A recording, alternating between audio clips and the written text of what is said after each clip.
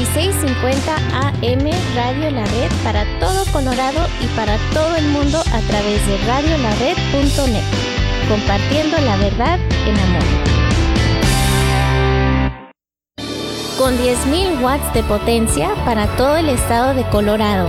1650 AM KBJD Denver, estación de Red Evangélica de Denver. Radio La Red, compartiendo la verdad en amor. Centennial. Jesús se interesa por ti. Bright Productions, mercadotecnia digital y tradicional en las plataformas más importantes del momento, administración de redes sociales, podcast y radio. Pues publicar tu servicio y producto es importante hoy. Búscanos en Facebook como Bright Productions Network o llámanos al 303-598-3818, 303-598-3818. Bright Productions. Hola, ¿qué tal? Les saluda Cristian Méndez y Alma Garza de su programa Noticias del Mundo Cristiano, un programa que les informa sobre acontecimientos actuales que están sucediendo alrededor del mundo que impactan al cristianismo. Los esperamos todos los viernes a las 8 a.m. y 3:30 p.m. Recuerde sintonizarnos solo aquí en su estación Radio La Red 1650 AM, compartiendo la verdad en amor.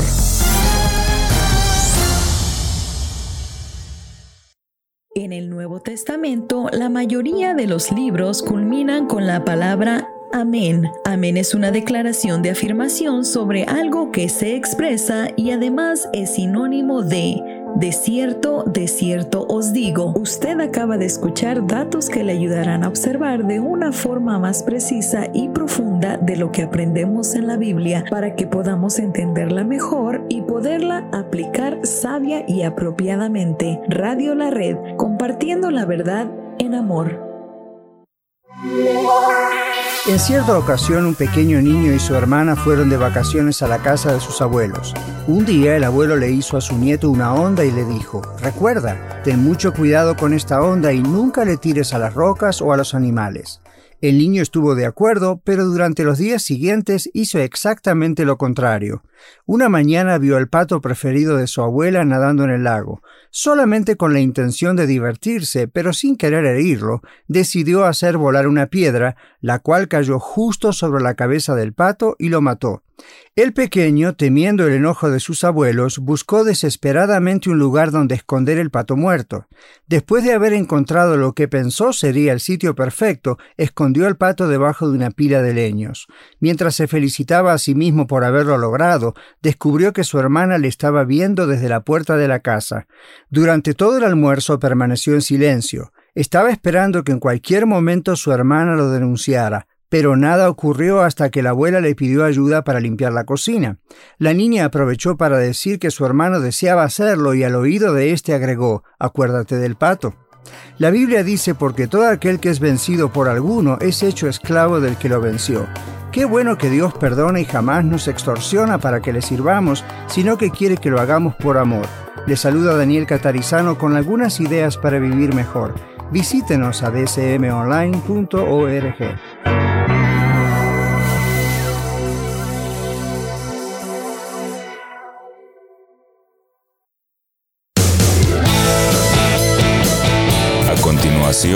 La Red Norte. En 1650 AM Radio La Red, con su anfitrión Oscar Pulido. Compartiendo la verdad en amor.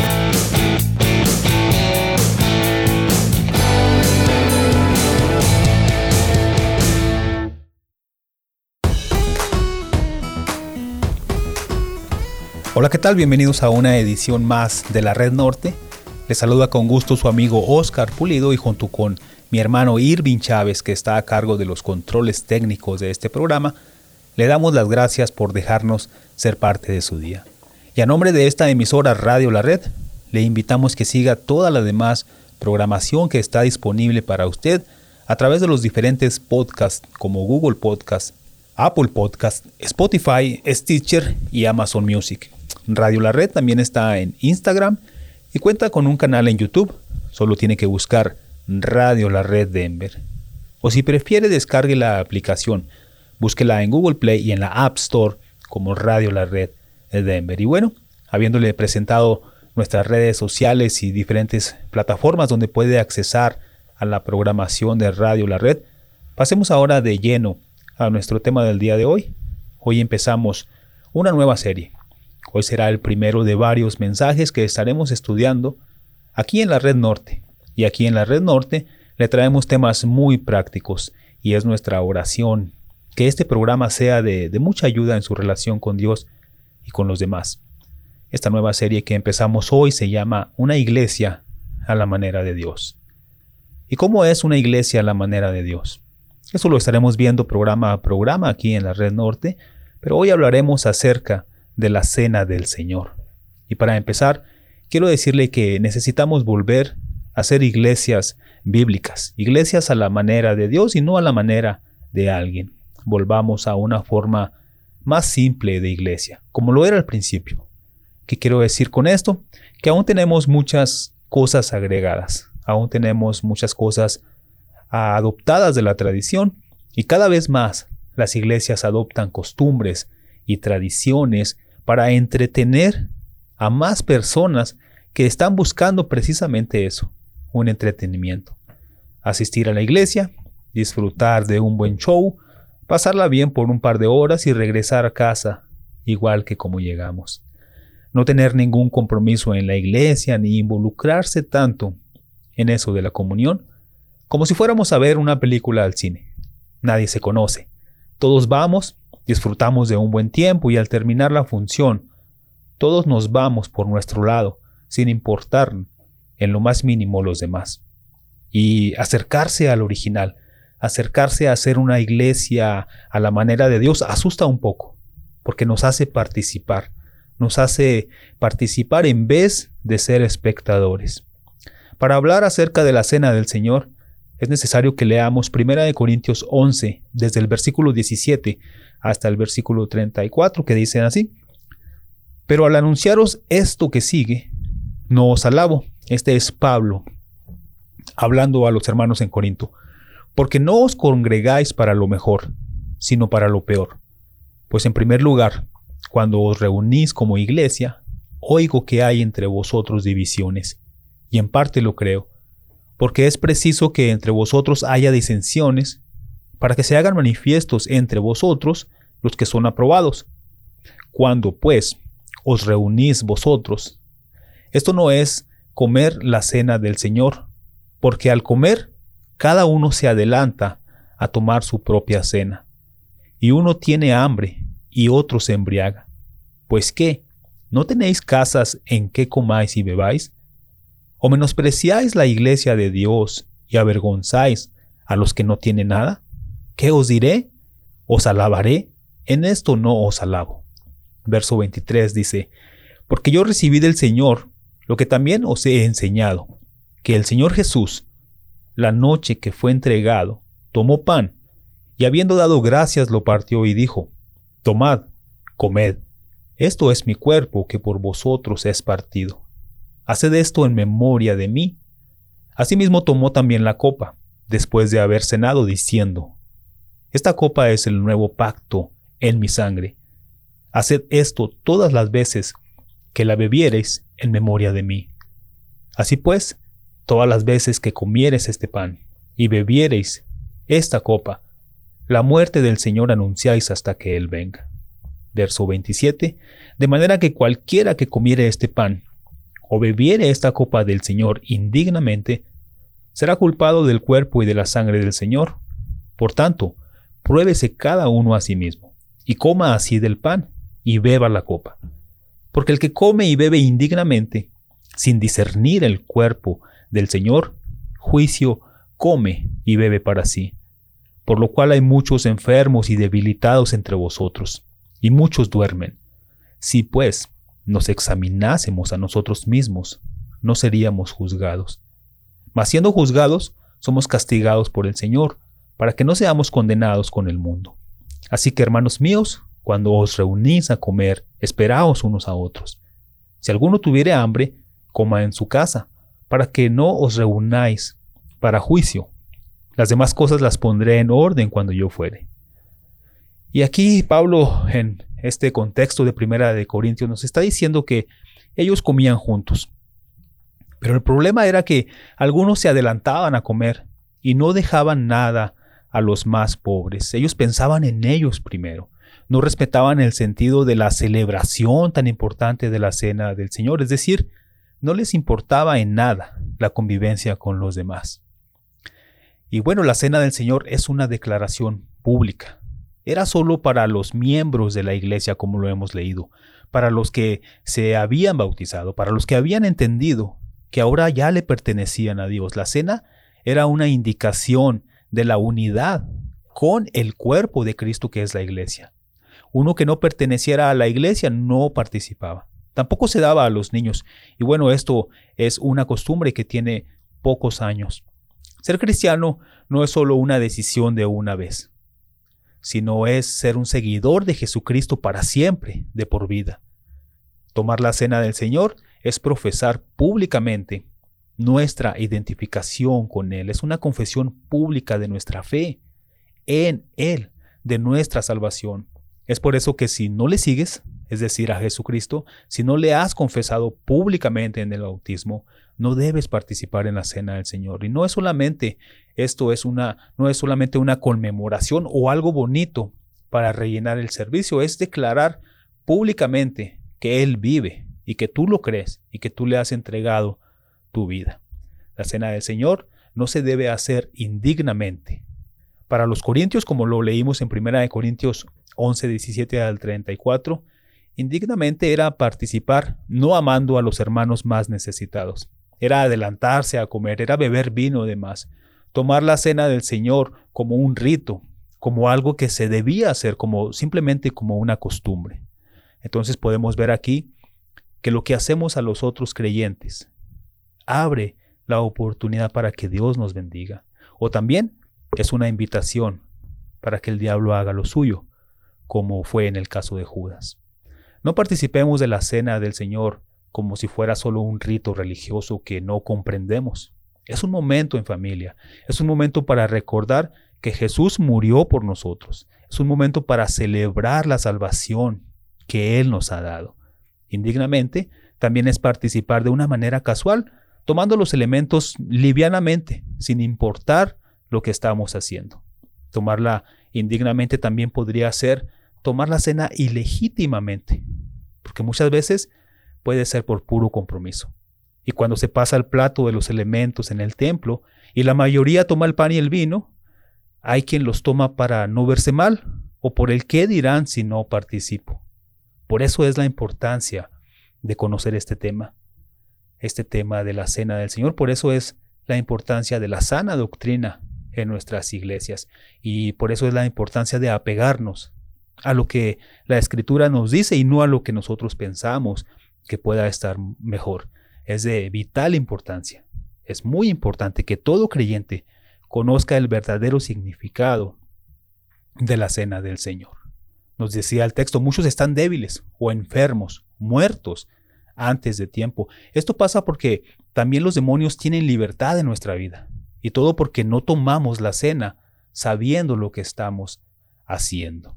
Estamos hablando acerca de la cena del Señor. Está usted escuchando la Red Norte.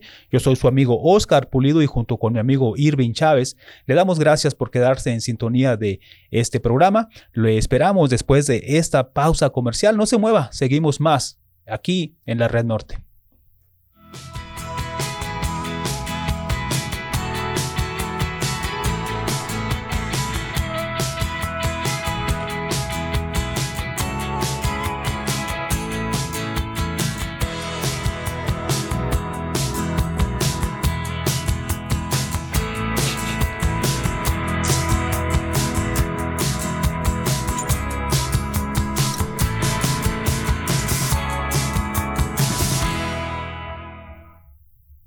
Descarga la aplicación Radio La Red Denver en tu dispositivo móvil y síguenos en radiolared.net. 1650 AM Radio La Red, compartiendo la verdad en amor. Escuchas Radio La Red, la estación de la Iglesia Red Evangélica de Denver. 1650 AM KBJD Denver, compartiendo la verdad en amor. Watkins, Dios te ama. Red Evangélica de Denver, Iglesia La Red. Somos una iglesia multicongregacional que Dios está formando. Nos reunimos durante los servicios de fin de semana para adorar a Dios y estudiar su palabra. Si usted aún no pertenece a una iglesia local, sería un honor conocerle. En Aurora, nos reunimos todos los domingos a la 1 de la tarde en el 13231 East Mississippi Avenue. Para más información, visítenos en el internet a iglesialareddenver.org. iglesialareddenver.org. ¡Le esperamos! Escucha su programa La Escuela de Ministerios de Colorado, todos los sábados a las 2 de la tarde, donde usted disfrutará aprendiendo con nosotros lecciones de las diversas materias compartidas por el Dr. Daniel Catarizano. Recuerde, La Escuela de Ministerios de Colorado, todos los sábados a las 2 de la tarde, aquí en 1650 AM, Radio La Red, compartiendo la verdad en amor. ¿Sabías que el versículo que se encuentra justo en medio o en el centro de la Biblia es Salmo 118:8, que dice: mejor es confiar en el Señor que confiar en el hombre? Usted acaba de escuchar datos que le ayudarán a observar de una forma más precisa y profunda de lo que aprendemos en la Biblia para que podamos entenderla mejor y poderla aplicar sabia y apropiadamente. 1650 AM, Radio La Red, compartiendo la verdad en amor. Hola, ¿qué tal? Ya estoy de regreso. Soy Ángel Supersound, DJ de música cristiana. ¿DJ de música cristiana? Sí, soy Ángel Supersound, DJ, y puedes invitarme o contratarme a tu boda al 720-327-5099 y puedo tocar en tus 15 años, evento de la iglesia, conciertos, etc. Ángel Supersound, DJ. Angel Supersound. 720-327-5099, 720-327-5099. Angel Supersound. NRS Diesel Mechanics se pone a sus órdenes. Hacemos servicio en maquinaria pesada, maquinaria diesel, maquinaria de construcción, marina y camiones. También ofrecemos servicio en carretera y contamos con todos los programas de última generación para escanear marcas. Llámenos hoy al 505-319-4409, 505-319-4409, o visítenos en el 7627 Calle Dahlia en Commerce City. NRS Diesel Mechanics. Escúchenos este próximo miércoles 14 de diciembre en la celebración del segundo aniversario de Radio La Red.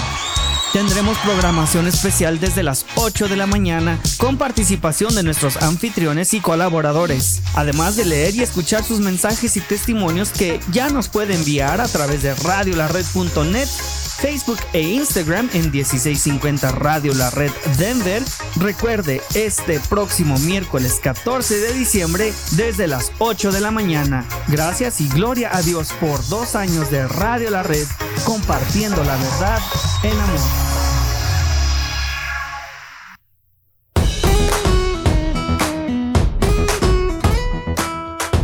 Bienvenidos una vez más, esto es La Red Norte. Gracias por permanecer en sintonía de esta emisora. Hoy estamos hablando acerca de la Cena del Señor.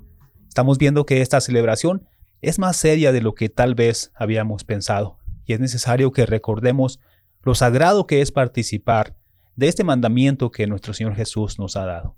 Leímos en el primer segmento, en 1 Corintios 11, 17 al 34, lo que Pablo les estaba diciendo a los hermanos en Corinto. Él les está reclamando que están tomando la cena indignamente, es decir, sin importarles los demás hermanos, y concentrándose cada quien en sí mismos. Muchos están débiles, dice el texto, enfermos, muertos, antes de tiempo. Y esto pasa porque, dijimos, los demonios también tienen libertad en nuestra vida si los dejamos actuar, y todo porque no tomamos la cena sabiendo lo que estamos haciendo. El pueblo de Israel cayó en este pecado por tomar livianamente el pacto de Dios con ellos. En el Antiguo Testamento, en el libro de Malaquías, encontramos esto. En Malaquías 1, 6 al 14 dice: el hijo honra al padre y el siervo a su señor. Si pues soy yo padre, ¿dónde está mi honra?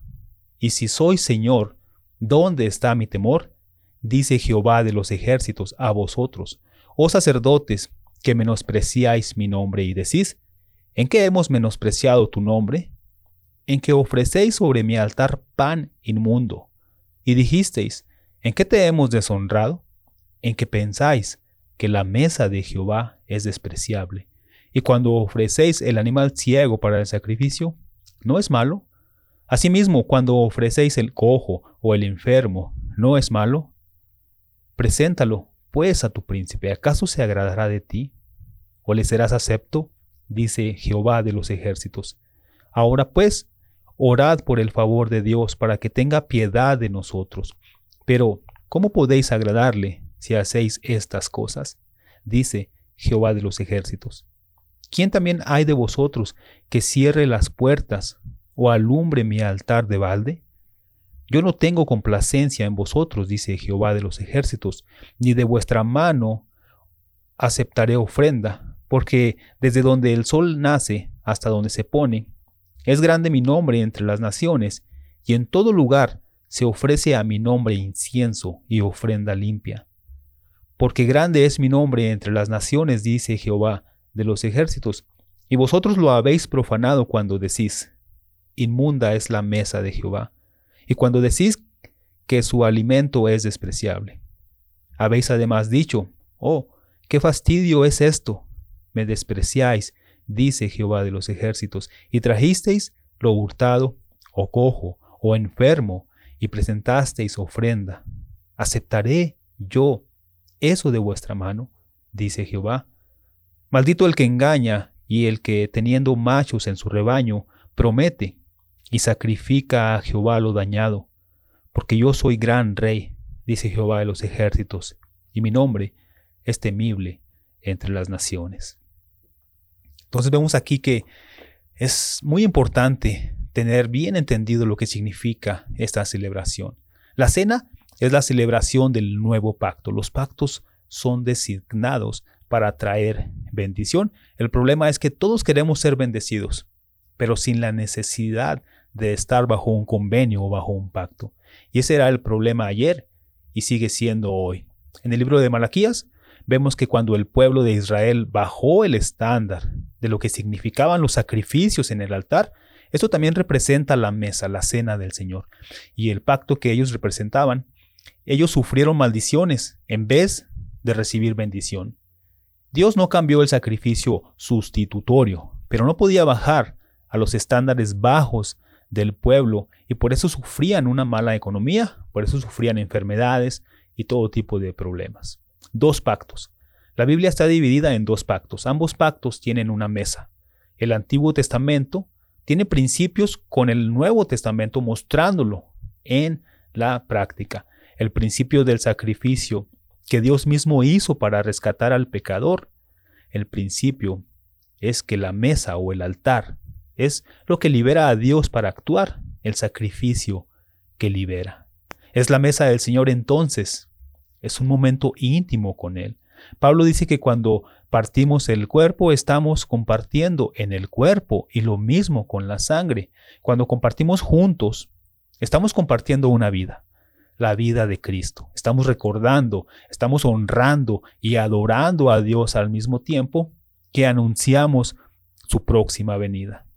Entonces vemos que tanto en Malaquías y en Corintios, el pueblo estaba cansado del rito y esa es la razón por la cual perdieron el significado de la ceremonia, porque lo estaban haciendo como un rito más, como algo más, y ya estaban cansados de estarlo haciendo.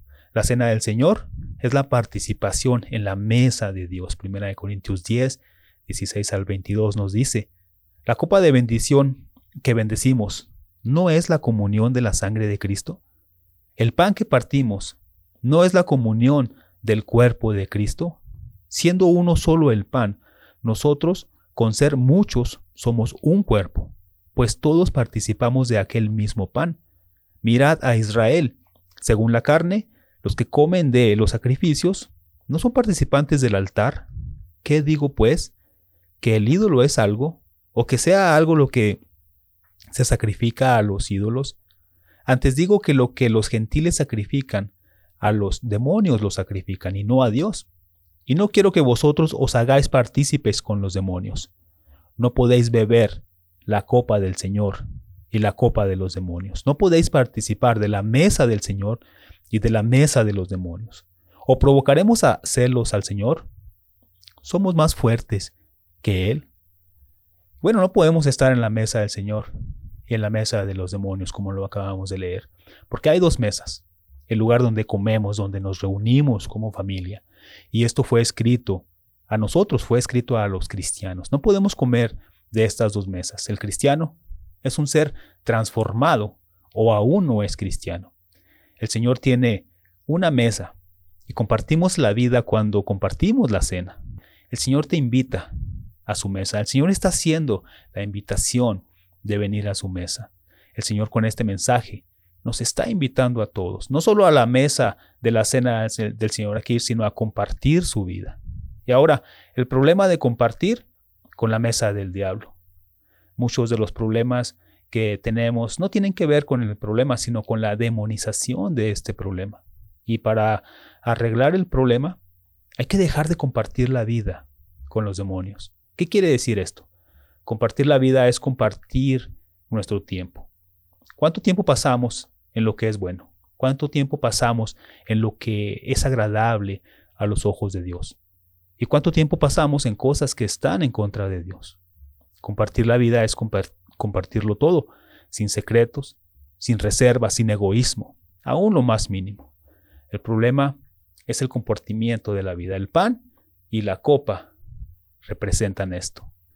Como ilustración podemos decir en el matrimonio, como casados, estamos compartiendo legalmente la vida de y con otra persona. Estamos compartiendo el tiempo, estamos compartiendo ideas, estamos compartiendo los días, estamos compartiendo todo. Es decir, estamos compartiendo nuestra vida. Pero podemos estar casados y ser miserables. Es decir, podemos estar casados y vivir vidas separadas con nuestras parejas. Legalmente tenemos el compartimiento, pero emocionalmente no. Y muchos cristianos tristemente están legalmente conectados, pero no íntimamente conectados con Cristo. Él quiere que la comunión sea íntima. El Señor nos está invitando a tener una relación personal genuina con Él.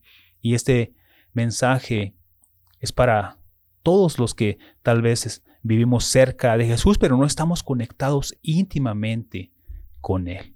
Con la cena del Señor estamos anunciando, estamos proclamando al Señor hasta que Él venga. La cena es el compartir la vida de Cristo. Lo vemos también en Juan 1. El Cordero de Dios, Él vino con el pago permanente. Telestai, lo dijo, telestai, todo pagado, no más pagos necesarios. Cuando una persona viene a Cristo, sus pecados son perdonados, pero los problemas y pecados siguen. ¿Y por qué pasa esto? Bueno, es que vemos los problemas, pero no lo que está conectado con ellos. Porque existe una actividad demoníaca que nos hace pecar. Hay alguien muy interesado en que estemos lo más separados de Dios posible. Hay alguien que nos invita a pecar todo el tiempo. Esta es una lucha constante. Pero en la cruz, Jesús venció al enemigo y lo desgració públicamente. Esa es una realidad espiritual. No solo el pecado fue vencido, pero el diablo también. No tenemos que sentarnos a la mesa del diablo, aunque siempre estemos recibiendo sus invitaciones. En Colosenses 2:15 nos dice, y despojando a los principados y a las potestades, los exhibió públicamente triunfando sobre ellos en la cruz.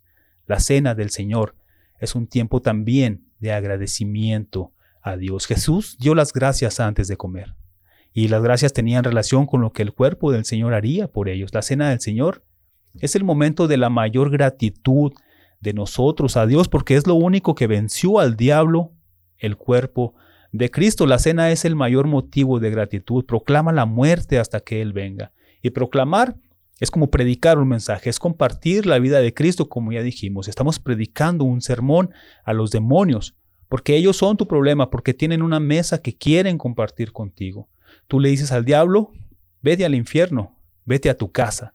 La cena es el lugar de la autoridad, es el lugar del pacto. Jesús puso al diablo bajo nuestros pies. En la cena estamos celebrando la victoria de Cristo y la que Él nos dio sobre el diablo, sobre sus demonios y sobre el pecado. El diablo es un enemigo vencido. El diablo es un enemigo vencido. Tendríamos más poder sobre el diablo y compañía si tomáramos la cena del Señor sabiendo lo que estamos haciendo. Pero recordemos que el poder está en la sangre, no en el jugo. Cuando nos damos cuenta de lo que significa la cena, la mesa del Señor, entonces todo lo demás pasa a segundo término. El juego de fútbol, el paseo, la comida, la película pueden esperar. Y otras cosas también pueden esperar. Cuando compartimos la vida de Cristo, compartimos su victoria. Y si tienes hambre de Dios y de su compañía, si eres de Cristo, ven a la mesa del Señor y comprende lo que está ocurriendo. Y comprende también la victoria que celebramos juntos. Entonces examinémonos a nosotros mismos. ¿Podemos discernir lo que significan estos elementos? El Señor nos está hablando claramente y nos está invitando a su mesa.